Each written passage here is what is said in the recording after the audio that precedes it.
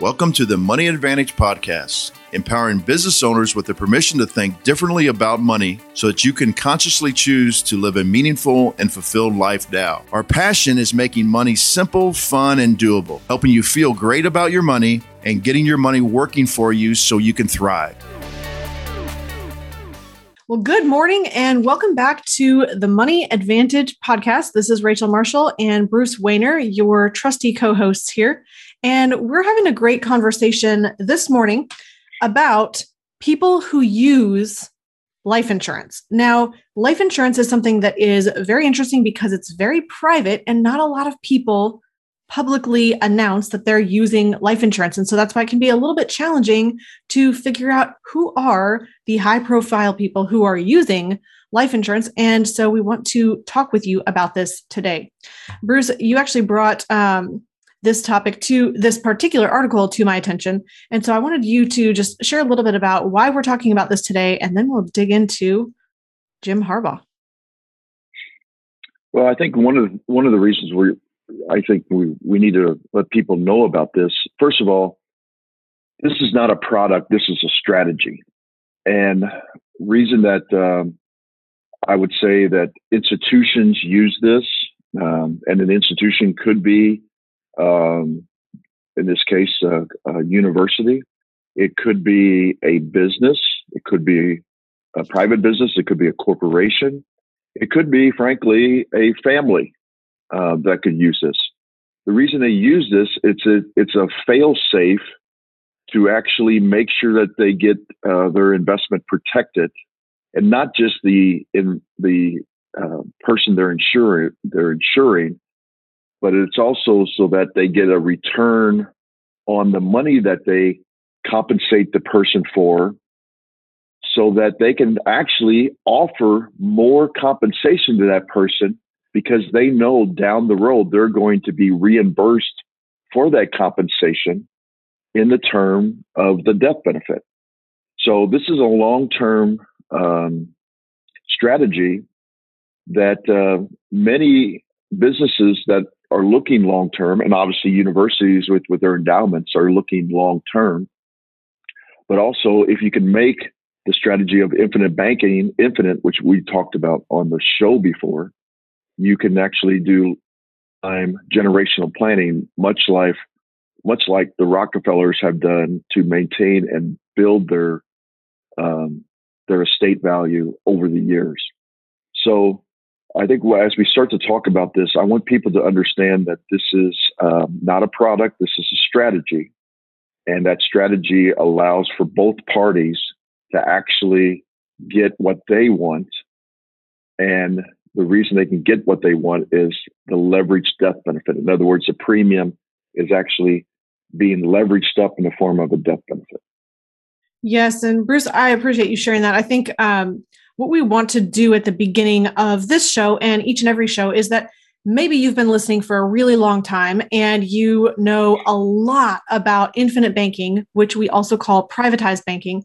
And maybe you're brand new to this concept and somehow you saw, well, Jim Harbaugh's using life insurance. Interesting. Let me jump into this conversation. So we just want to meet you wherever you're at in this conversation and with your current level of knowledge about life insurance that we're usually talking about, and share with you why it's important. So what's really interesting is I know, because I am one of these people, to be honest, if I'm honest, especially on the DISC personality, if you look at DISC, the I personality, which is the person who is people-oriented and outward focused, they're high energy and people-oriented, they tend to make decisions based on what other people are doing. And whether this is a good strategy or not, Bruce, is a little bit irrelevant.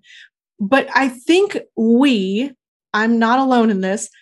If I hear that Oprah is doing something or that somebody, Russell Brunson, is doing something and I know they're successful, I am my ears wide open and say, well, if somebody who's very successful is using this, I would like to know more. And so it's interesting that some people make more decisions based on just facts and just the research that they accumulate and figuring out how something works. And that might be more of a engineering type mind, or you have people who are more so saying, I want to think differently than the crowd, but let me figure out, well, who else is actually doing this? And there's some social proof. And I think what's really challenging is that in the life insurance space, there is not a lot of social proof unless somebody says, I own life insurance. Hey, here, I'm waving this flag and I'm telling you that I own life insurance. And not a lot of people are necessarily stepping out and saying, this is what I'm doing. And there can be a lot of reasons for that. I think we've talked about that on the show too. Maybe it's something that somebody is saying, it's not flashy. It's not really bold. It's something that's a lot more conservative. It's a slow, long-term wealth builder. It's a functional strategy. It's building a foundation in your financial life. It's not something that's going to be talked about around the water cooler as much. And so what's really amazing is that when people do say, hey, I own life insurance, and that becomes public information, it is really, really valuable. So why is this something we're even talking about? Well, life insurance is a really private asset, which is really good for you because it's safe from creditors in most cases. It's not attachable in lawsuits, and those are subject to your state and federal guidelines and how that applies in your particular state. But it's also, you don't have to list it on your FAFSA as income. So when you're applying for student financial aid, and the cash value growth is not reported to the IRS. Now, those are really, really good things, but that also creates almost this like closed gate thing where you can't just look up somewhere online and say, who owns whole life insurance? How much whole life insurance do they have? How many policies? How long have they been in effect? If they don't want to tell you, you're not going to find out. So I think that's really, really an interesting perspective. So if by any chance you're the kind of person who would like some social proof, today we're talking about social proof with life insurance. Now, I do want to tell you, people have been using life insurance for a really long time. And I'll just name a very few because I think this is really important. And then we're going to dig into Jim Harbaugh, who is somebody who's alive today and using life insurance in a very strategic way. So some famous leaders who have used this cash value maximizing tool that has safety, liquidity, and growth, this place to store cash and access it like a bank. Here's a few people who have done that. So Leland and James Stanford's son died, and they used Jane received a check from her husband's life insurance policy. And that was for $10,000, and that was enough in 1893 to keep Stanford University open. So that is a long time ago, and that was helping to fund Stanford University. Walt Disney borrowed against a life insurance policy in 1953 to help fund Disneyland. And so if he had not had the cash value inside the life insurance policy, he would not have been able to use that store of capital to help fund something that we all know and love today as an icon. And then following the 1929 stock market crash, J.C. Penney borrowed against a life insurance policy to keep payroll going and to keep the company afloat while many of his competitors were going under. Then we have Doris Christopher, and she is the one who started the Pampered Chef company. You might not know her name, but everyone knows what Pampered Chef is. She launched her company in 1995 with a loan against her life insurance policy. And later she sold Pampered Chef to Warren Buffett for $900 million. Then also Max and Verta Foster bought an 80-acre chicken farm with $1,000 loan from a life insurance policy. Doesn't sound like a lot, but that was back in 1939. And now that's built into Foster Farms and employs 12,000 people and grosses over $2.3 billion in annual revenue. So what's interesting is that those are things that you can find. We can even put some of the links and the sources to those if you want to go find those. You can check over in the show notes later. But those are some people who have used life insurance, and it is public knowledge and information that they use life insurance to strategically fund their business endeavors. So I think that is a really good reason to pay attention. So Bruce, let's talk about Jim Harbaugh. I'm going to let you talk about him and what he's doing a little bit more. I do know that he is a coach in college football for the Michigan Wolverines. And I'm going to leave it there because I don't want to mess up and call it basketball or something crazy, or say he's in the NFL or the NBA. I'm not a sports person. So you go ahead, Bruce. Well, first of all, I think you previously said that he's using it. I think more the university is using it. Oh, yes. Yes, because the university, during the negotiations of his contract, it's funny, he was a coach at Stanford, also Stanford University, which you just talked about. Interesting. And so there's a tie between those two universities. But at the time that he was negotiating his contract, he was a hot commodity. And so they were trying to lure him away he's a University of Michigan graduate. So he went and played football at the University of Michigan. He played quarterback there. Then he went on, had a pretty decent little career in the NFL. And then he went to the University of San Diego, a smaller university, and did really well. Then he went to Stanford University, and then University of Michigan lured him there. And, they lured him there with compensation. And now there's some the article talks about in ESPN. So this is a very highly credible source that they're paying him a $5 million a year salary starting in 2016.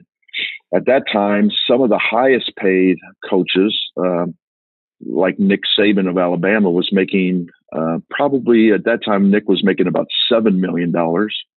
I think he's making $9 million now.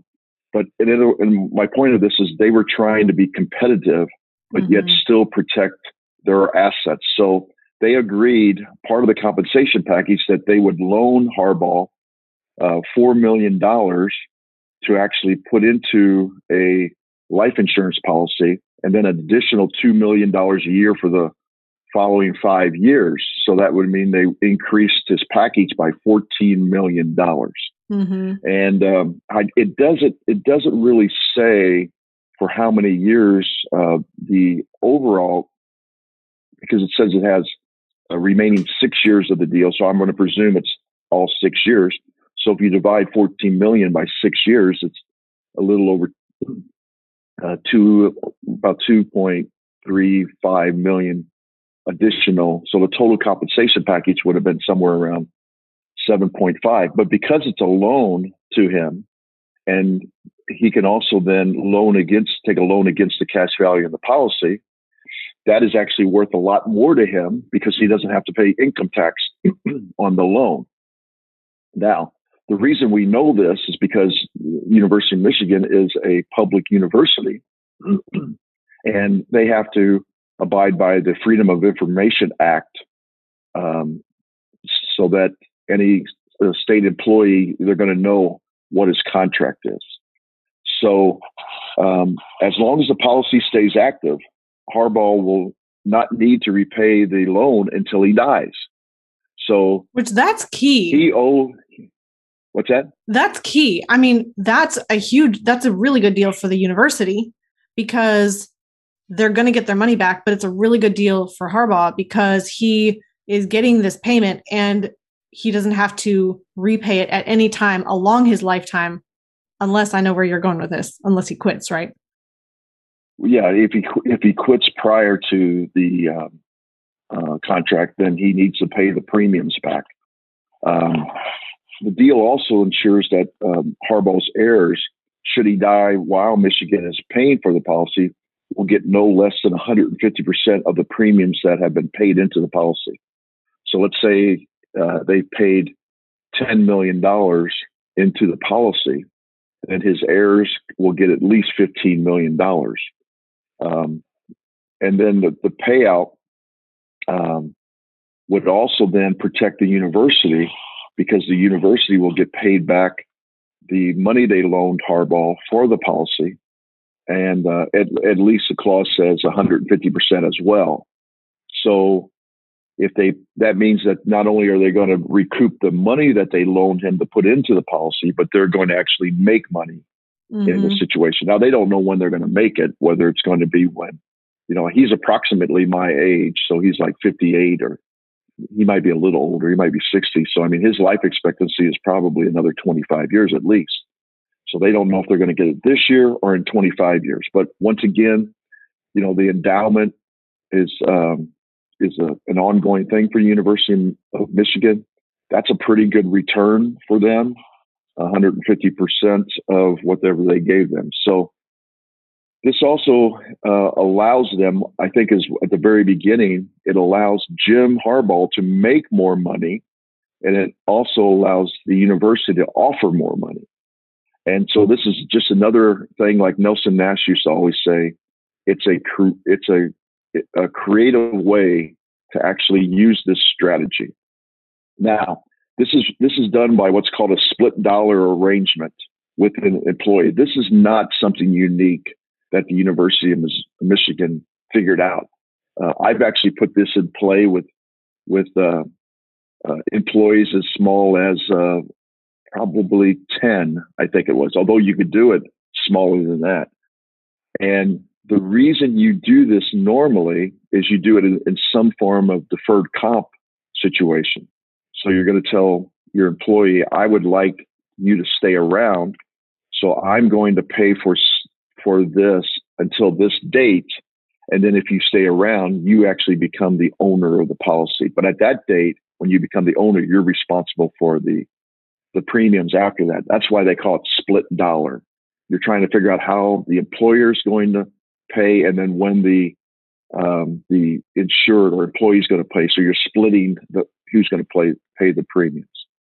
So this is a very useful thing for employees to actually negotiate, different than a 401k compensation. And this is a very key point here, because the ERISA Act dictates 401ks and compensation like qualified plans, whether they're SEP plans. So you cannot discriminate with any employee. So in other words, if you offer to one employee, you have to offer it to all the employees. Mm-hmm. So let's use the University of Michigan, which would actually be a 403B plan. So I'm sure they have a 403B plan. They can't tell Jim Harbaugh, we're going to give you a 403B and we're going to contribute everything to your 403B. You don't have to contribute anything, because that's discriminating according to the ERISA laws that are on the book. However, and giving him more than another employee. Than the other ones. Now, they're doing that, right? And that's because insurance is not governed. ERISA doesn't govern insurance products. So they're able to discriminate and only give it to Jim Harbaugh or whomever else they choose as a form of compensation. Yeah, I think this is just a really interesting way of looking at life insurance, because often we talk about how you can personally own life insurance on yourself, and then you can use your cash value for whatever you choose. But in this case, this is an agreement between an employer and an employee where there is some form of golden handcuffs, if you will. This is, I'm going to give you compensation in a different form than directly paying you.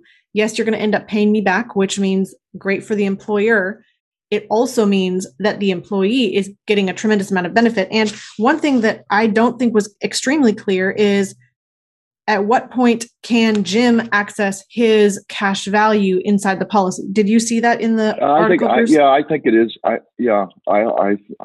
believe the way I read it is he can do it immediately, which is extremely valuable for him, because that means that he can access and use the cash along the way as well. If he has access to that cash value, then that means they're putting dollars into this policy, and however much cash value there is right away, then he can use that, meaning he's free to experience the feeling of that pay today. Correct. And you got to understand is that I think a lot of these guys are like, well, I know coaches. I used to be one. We're so busy, we don't have time to spend money. And so when somebody like Jim Harbaugh is getting $5 million a year, getting $5 million a year, he's probably saying to himself, I can't spend that money right now anyway. So I don't mind that additional compensation is going to me. I can get to the cash value, but as we all know, you can't, there's a limit to how much cash value you can get to. So he's probably like, I don't really care about that right now. I would like to actually grow tax-free, and then I can access it later tax-free. I think what's really interesting, Rachel, is the way that this came about, it was the interim athletic director was a guy by the name of Jim Hackett. And Hackett was the former CEO of Steelcase Furniture. And he was the one who actually laid the groundwork for this. And he explained it's more common in the corporate world to actually retain these employees in a deferred compensation place. So he was trying to retain Jim Harbaugh. What's interesting about this, and this happens in the sports world all the time, Jim Harbaugh has not been doing very well as the coach of Michigan. And a lot of people, alumni, would like to see him fired. But in order for him to be fired, they have to actually fulfill the contract. And there are buyout clauses and things like this that are put into the contract. But this is actually helping Jim Harbaugh too, because it's making him less desirable to be fired. So both parties are getting kind of what they want. That is so interesting. So interesting. Bruce, you also shared that there was another coach that is in a similar situation. So I'm very happy about this, because this is bringing these types of strategies more to the forefront. So then Dabo Swinney, who's the head football coach at Clemson University, he won the national championship, I believe, 2 years later, and renegotiated his contract. And they negotiated a very similar situation, that part of his compensation will be a split dollar arrangement into a cash valued life insurance policy. So this is becoming more and more high profile. Even like you mentioned before, J.C. Penney and Walt Disney, which I know both because J.C. Penney was actually born in Hamilton, Missouri. And I didn't realize that. Walt Disney was actually born in Marceline, Missouri. So we hear about this. We hear about both of these in Missouri a lot when we're talking about whole life insurance. It comes up a lot. And so this is being brought to the forefront so that people, one of the common things we hear all the time, Rachel, is why haven't I heard about this before? Well, the first question or the first answer to that question is because this is a private contract. Well, people aren't going to, one of the benefits of it is being private. So people are going to talk about it if it's private. So I really like that the University of Michigan and Clemson, and we just recently got the disclosure from President Biden, who actually shows he has four cash valued life insurance from a mutual company. And so more of these, because of the Freedom of Information Act, when you're at a public or government situation, it has to be revealed. And then people in the general public can say, oh, wow, if Jim Harbaugh and Dabo Swinney's, who they can afford the greatest financial advisors in the world, think this is a good idea, why shouldn't I think this is a good idea? I definitely agree. And especially for those of us who make decisions, whether we like it or not, we are all influenced by what other people are doing. And when we see other people making great decisions and we think that they are the kind of people who would make great decisions, it really is validating. So if you're in a position where you're saying, hey, I really was hoping to find out some other people who have used life insurance in their financial strategy, this is an excellent little compact episode for you today to see some real world proof of people who you recognize their name when you hear it, who are using life insurance. So, Bruce, is there anything else we need to share before we wrap up? I know that we can probably keep this really tight and compact today. Yeah, I mean, no, we just want to give a 10,000 foot, overview of this. I would like to say that I want to thank everybody that's listening because I am starting to enjoy, people are calling, they're calling in, they're sending emails, they're actually setting meetings up with our teams. And it's really nice. We're hearing really good feedback from our listeners about how educational the show is. And we've made a commitment, Rachel and I have made a commitment since the very beginning that we wanted to make this very, very educational. So if there's anything else, topics that you would like us to cover, please let us know that. We would love if you could share the episodes with your friends. If you could actually subscribe to the YouTube channel.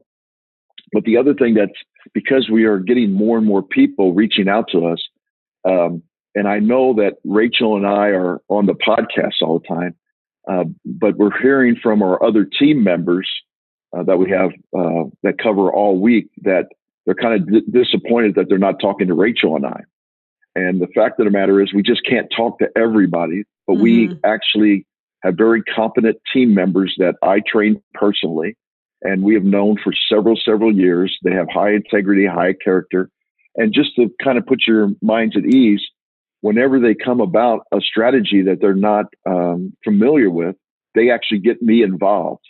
So you might not see me in a meeting, but they actually contact me and we talk about the strategies for if it's something they haven't seen before. So I just wanted to point that out at the end of the episode, a thank you, but also to kind of clarify how our team works to actually give you the best strategies that we can possibly offer in your financial picture.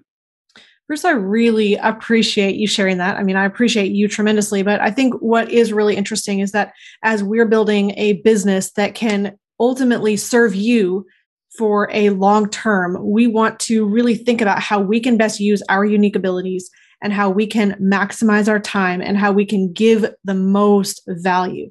And so the educational component is a huge part of that, developing educational programs and products and resources and things that you can download and read and watch and listen to. That's really important to us because we know that this is not just about the advisor meeting, but we need good advisors meeting with you to help you implement directly. Because here's the thing, you cannot take a public forum like this and go implement on your own and DIY this, especially in the life insurance sphere. I mean, you need to be able to talk with somebody who's licensed to sell and recommend life insurance products if you're going to use infinite banking and privatized banking.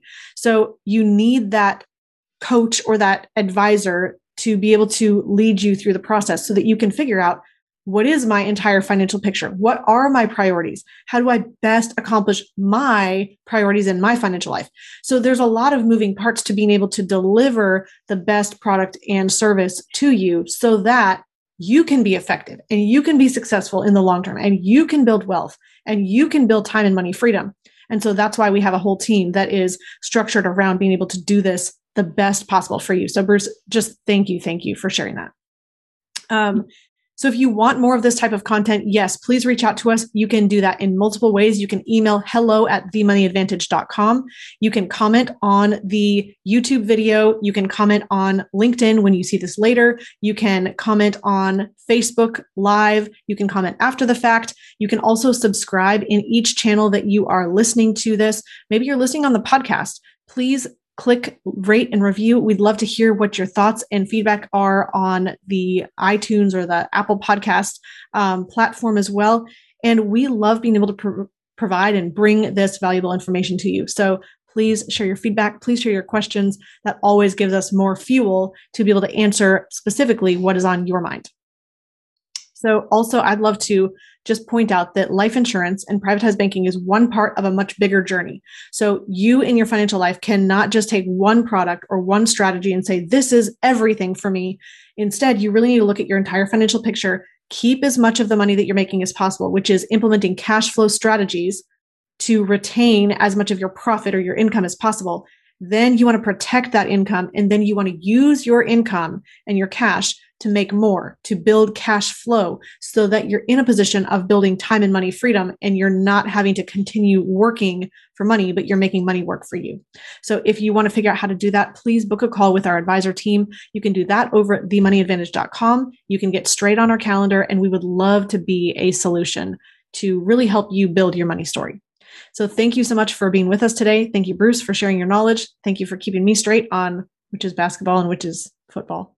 And thank you guys so much for being with us today. We will see you next time. Oh, in closing, remember, success leaves clues. So model the successful few, not the crowd, and build a life and business you love. Discover the secret of how to earn a return on the same money in two places at the same time so that you can strengthen your investment returns. we've created a free guide for you that explains the top 3 things every investor needs their privatized banking system to do. Go to themoneyadvantage.com/banking, put in your name and primary email address, click the Send My Free Guide button right now, and we'll see you on the inside.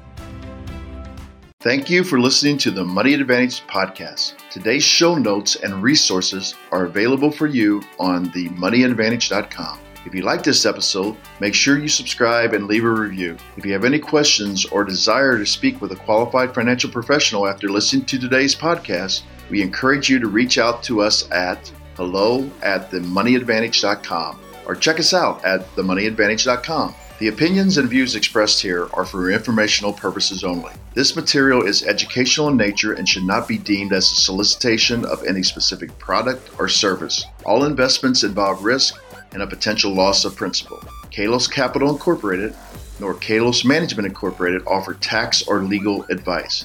Please consult with a tax advisor or attorney for advice regarding the impact on your portfolio. Securities offered through Kalos Capital Incorporated, member FINRA, SIPC, MSRB, and investment advisory services offered through Kalos Management Incorporated and registered investment advisor, both located at 11525 Parkwood Circle, Alpharetta, Georgia. E3 Consultants Group is not an affiliate or subsidiary of Kalos Capital Incorporated or Kalos Management Incorporated.